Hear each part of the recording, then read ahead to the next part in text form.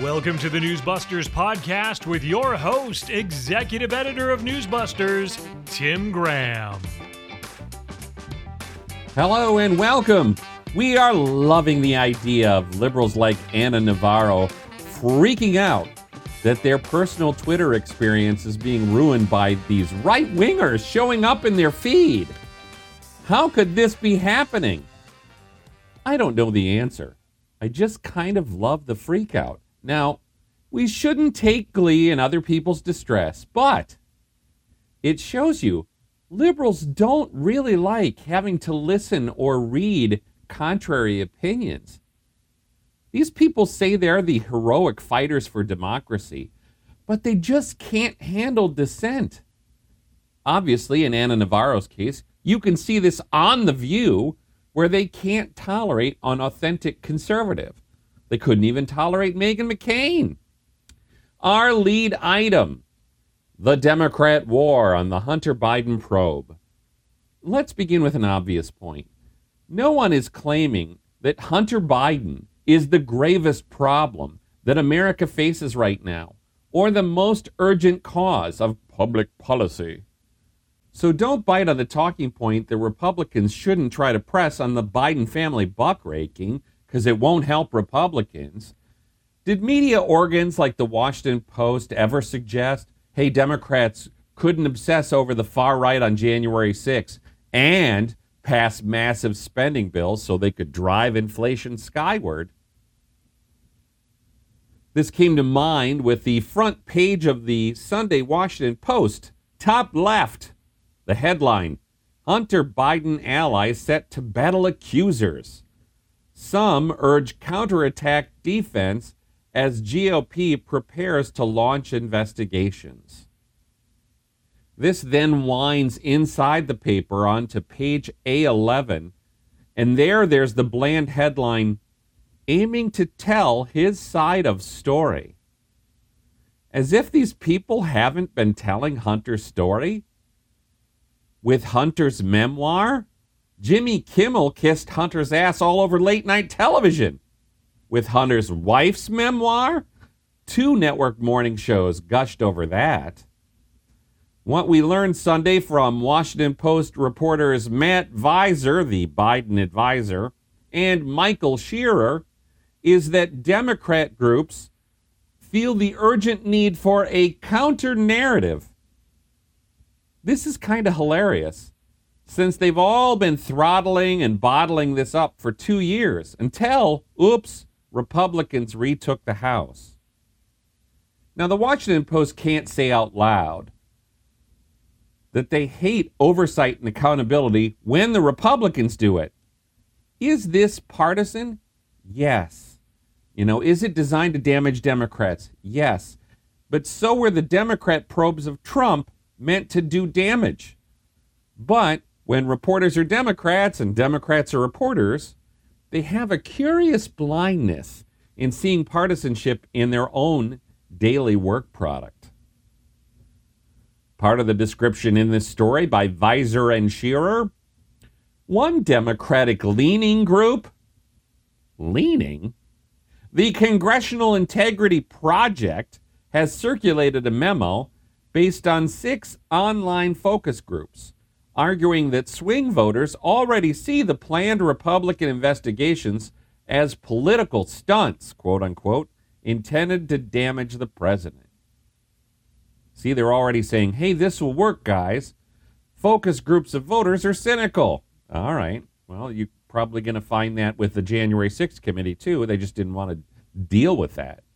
CIP lists a set of phrases it says Democrats and their allies, the media, should use against the House investigations, including power hungry, Trump playbook, partisan warfare, and MAGA Republicans. Yes, associate everything with Trump. We all know that's what Democrats want to do. Trying to get to the bottom of what the Bidens are doing can't be something that anybody other than Trump-loving MAGAites care about. Now, there is some internal dissent reported in here, but it stays anonymous. It's controversial. Some involved in these efforts argue that Hunter Biden and his pal Kevin Morris should stay out of the limelight so Democrats can focus on painting the Republican investigations as a partisan political exercise. No one thinks the strategy of putting Hunter Biden front and center is smart, said one Democrat. But he's not so confident he'll put his name on it. Now, I'm reading through this whole piece, and here's the question I have. Visor and Shearer barely mention.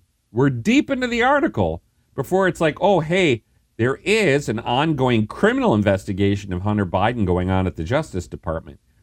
The reporters certainly never mentioned the name David C. Weiss, the U.S. attorney in Delaware who's been on the Hunter case for years. You can easily guess and know that the media talked more about Robert Mueller in almost every hour in 2017 and 2018 and 2019, more than they've talked about David C. Weiss over the last few years. Not even Hunter Biden fanatics are going to know David C. Weiss. The Post has reported that Weiss's prosecutors think they can indict Hunter for several crimes, but that hasn't happened yet. This is not discussed daily in the media. But the Post had a big front page story last week with 4 bylines on mere subpoenas being sent out by Trump's new Mueller, the special counsel Jack Smith. With Jack Smith, they'll obsess over every motion and subpoena, but not anything that's being done by David C. Weiss. Now, our Mark Finkelstein reported that Democrat hack David Brock is in this grouping of Democrat leaners that are going to go after the Hunter Biden probers. Brock went on the Sunday Show with Jonathan Capehart on MSNBC. Capehart's a columnist and opinion editor for the Washington Post. So see how all these posties hang together on a Democrat narrative? Mark noticed that Brock boasted his group would be a SWAT team. Excuse me? Isn't that sort of an unfortunate metaphor for armed conflict? Maybe we shouldn't be using braggy gun-slinging terms?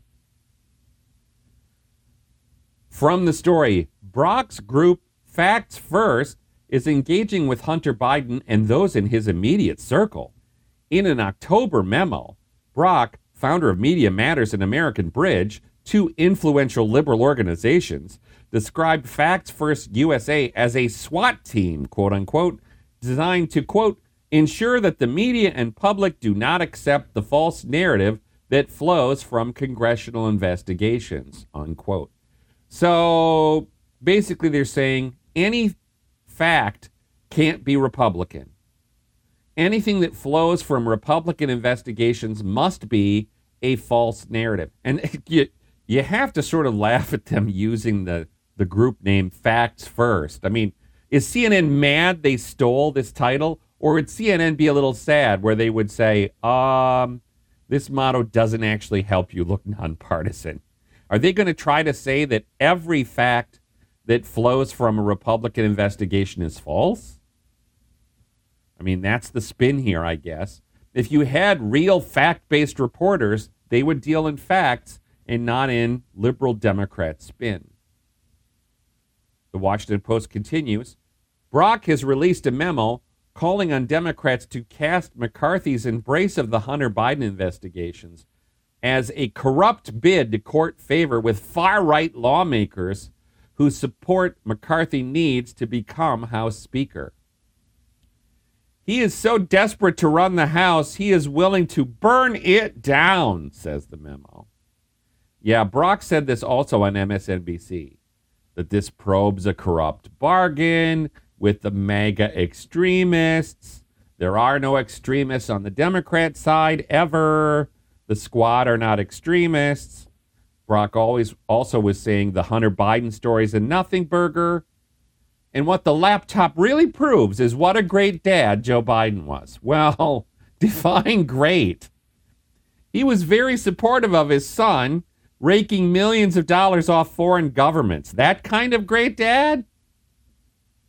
Now, Capehart is obviously thrilled at this partisan warfare. The horn has been blown, but he wonders if it's like tabloidy TV shows he's watching, like House of Cards or Scandal by Shonda Rhimes. He's wondering, is Jim Jordan's body going to be tossed into the Potomac?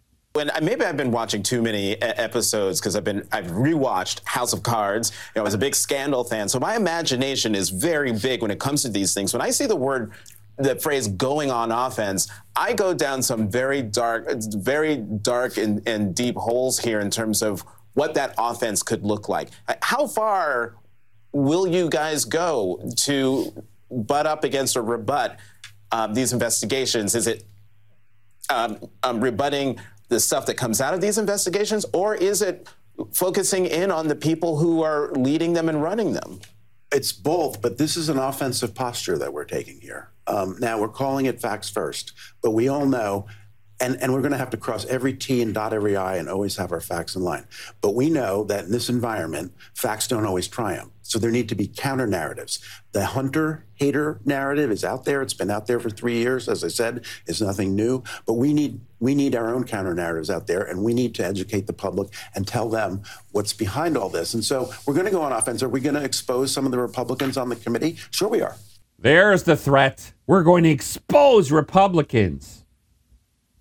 Now, Capehart's tweet of Brock's segment was this quote, "This is nothing but a bunch of recycled conspiracy theories, and they're going to hurt themselves, I think, by investigating this. This is the operative wishful thinking on the left. Anything that conservatives want to investigate is a bunch of recycled conspiracy theories." Now, in the last Congress, any attempt to criticize the House Democrats in their oversight hearings was considered an attack on democracy. Also, any attempt to criticize the Pelosi pal Republicans like Cheney and Kinzinger, also an attack on democracy. The obvious question remains, will these Democrat groups use MSNBC and the Washington Post to launder their exposés of the Republicans so it looks somehow like a nonpartisan exercise in Pulitzer bait journalism? That would not be a surprise. Conservative Republicans don't turn up for interviews very much on national public radio. And when they do, it can get combative. There can be lots of interruptions and huffing and puffing. And I'm not just talking about from the interviewee. On Friday nights, All Things Considered, stupid name, false name for a show. It's not All Things Considered. The guest was Newt Gingrich, former House Speaker. The rationale for this interview was Newt arguing that Republicans have been underestimating Joe Biden. And, of course, NPR wanted to discuss that. Oh, yes, Joe Biden, he's been wonderfully effective, and even Newt Gingrich acknowledges it. But anchor Mary Louise Kelly, she couldn't stick to it. She had to turn the story to Trump in 2024 and what Gingrich's advice is for Trump running in 2024. I think Gingrich rather unsurprisingly said he's got to put 2020 behind him and focus on the future. That's Gingrich's advice for the entire Republican Party. Kelly wasn't having it, and down we went through the Trump rabbit hole. But that has been what he has wanted to talk about. I mean, his repeated false claims about a stolen election, which I have to note you supported and talked about and spread, that seemed to fall flat with midterm voters. How big a problem is that for Republicans? Look, I'll be cheerful about coming back sometime, and we can devote an entire interview to whether it was a rigged election, not necessarily stolen, but certainly rigged. And we can start with all the Twitter information, and we can start with Zuckerberg's $415 million. I just need to pause you there because it's not me saying this. This is dozens of courts across the U.S. that have rejected claims of rigged elections. No, they rejected claims of stolen elections. Nobody ever looked at rigging. I just need to pause you there, she says. Yeah. I must interrupt. Now, Newt wasn't so combative as to remind the NPR anchor that part of the rigging of the 2020 election could be National Public Radio and its so-called public editor dismissing the Hunter Biden laptop scoops of the New York Post as a time-wasting non-story. The words they actually used was pure distraction. Now, the Hunter Biden story is only a pure distraction if you're going to say we never investigate the families of presidential candidates. Now, NPR would never try to say that when you investigate the children of Donald Trump and whatever they're doing to make money, or whatever they're doing inside the government, when Jared and Ivanka were advisors, you wouldn't say it's a pure distraction to focus on that. But, you know, this is the public editor, and they're all about making sure their left-wing listeners are happy. I mean, the latest public editor article on their website, it ain't about Hunter. It's not about the Twitter files. It's about lefty listeners being upset that somehow NPR was too favorable to the high school football coach in Washington State who won his prayer on the football field case at the Supreme Court. Oh, yes. This is like people who go on Twitter and complain that Chuck Todd should just go to Fox News. Yes, NPR, what a pile of Republicans and centrists. Anyway, Newt Gingrich did keep battling back with Mary Louise Kelly. For the record, do you believe Joe Biden was legitimately elected president?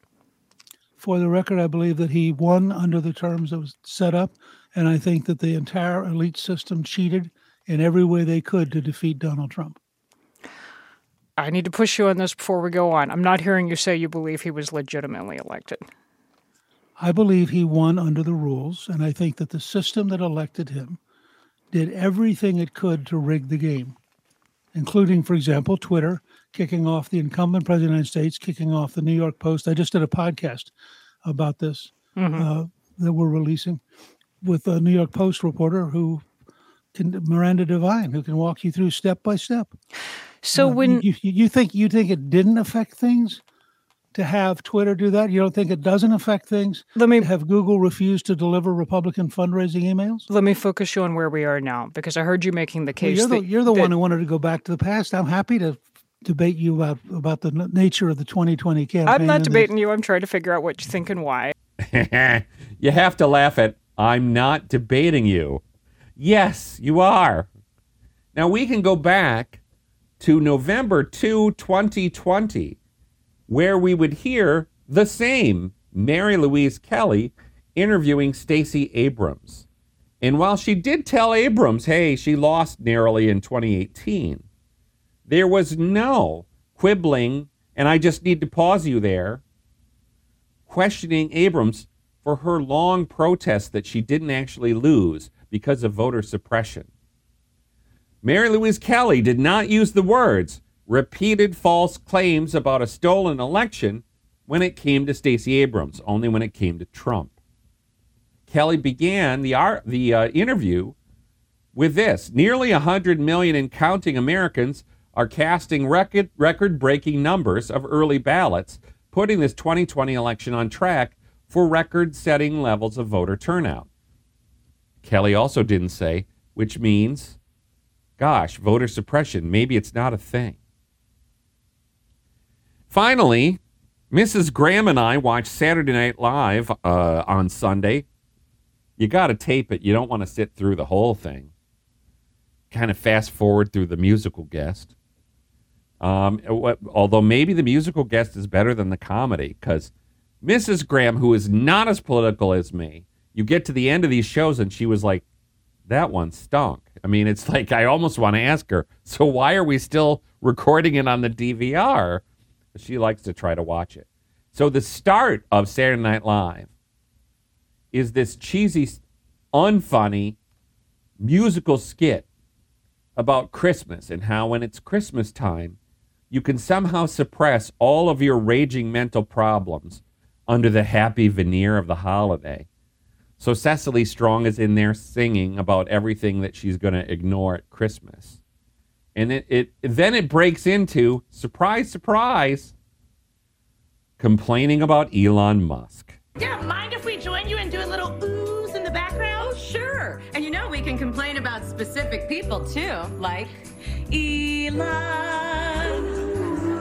Why does he own all the stuff? Why does he have to run Tesla and Twitter? Was outer space not enough? Right after that, there's a little singing about Hitler. And why does Hitler come back? Then there was something mildly funny where Kenan Thompson said, and why are his new fans black? That's kind of amusing. But it just comes back to where we started today. Liberals cannot stand the idea they're not in complete control of the national conversation. They want to have a national conversation where people who disagree with them mostly shut up or are ignored. They're all a pile of Ana Navarros. Well, let's tell them. Democracy and free speech means we get to speak too. We get to expose you. We get to argue with you. And that's why you come to Newsbusters. Once, twice, 24 times a day. Thanks for listening.